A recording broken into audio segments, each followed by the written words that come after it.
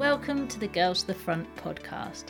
In today's episode, I talk to the band Meet Me at the Altar. These guys met at just 14 years old, and in this episode, they talk all about how to manifest your future music career.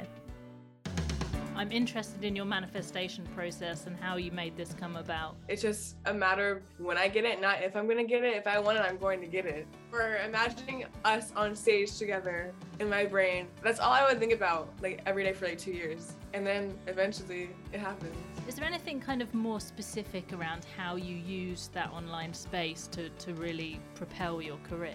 We knew how important it was to stay connected with the people who did support us via social media and stuff. So we were always interacting, and we're still like this today. We still respond to tweets and DMs, which I feel like has gone a long way for us. And it shows people that you actually care, that they support you.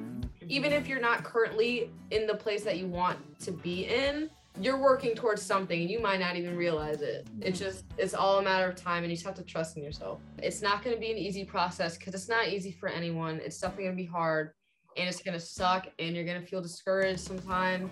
But if you just keep doing you and just keep imagining everything that you can accomplish and figure out what are the steps that you need to take in order to reach that dream, you can do it, because that's literally exactly what we did. Yeah. And we ended up where we are now.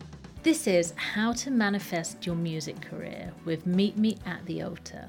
Make sure to subscribe to the Girls to the Front podcast to hear the full episode.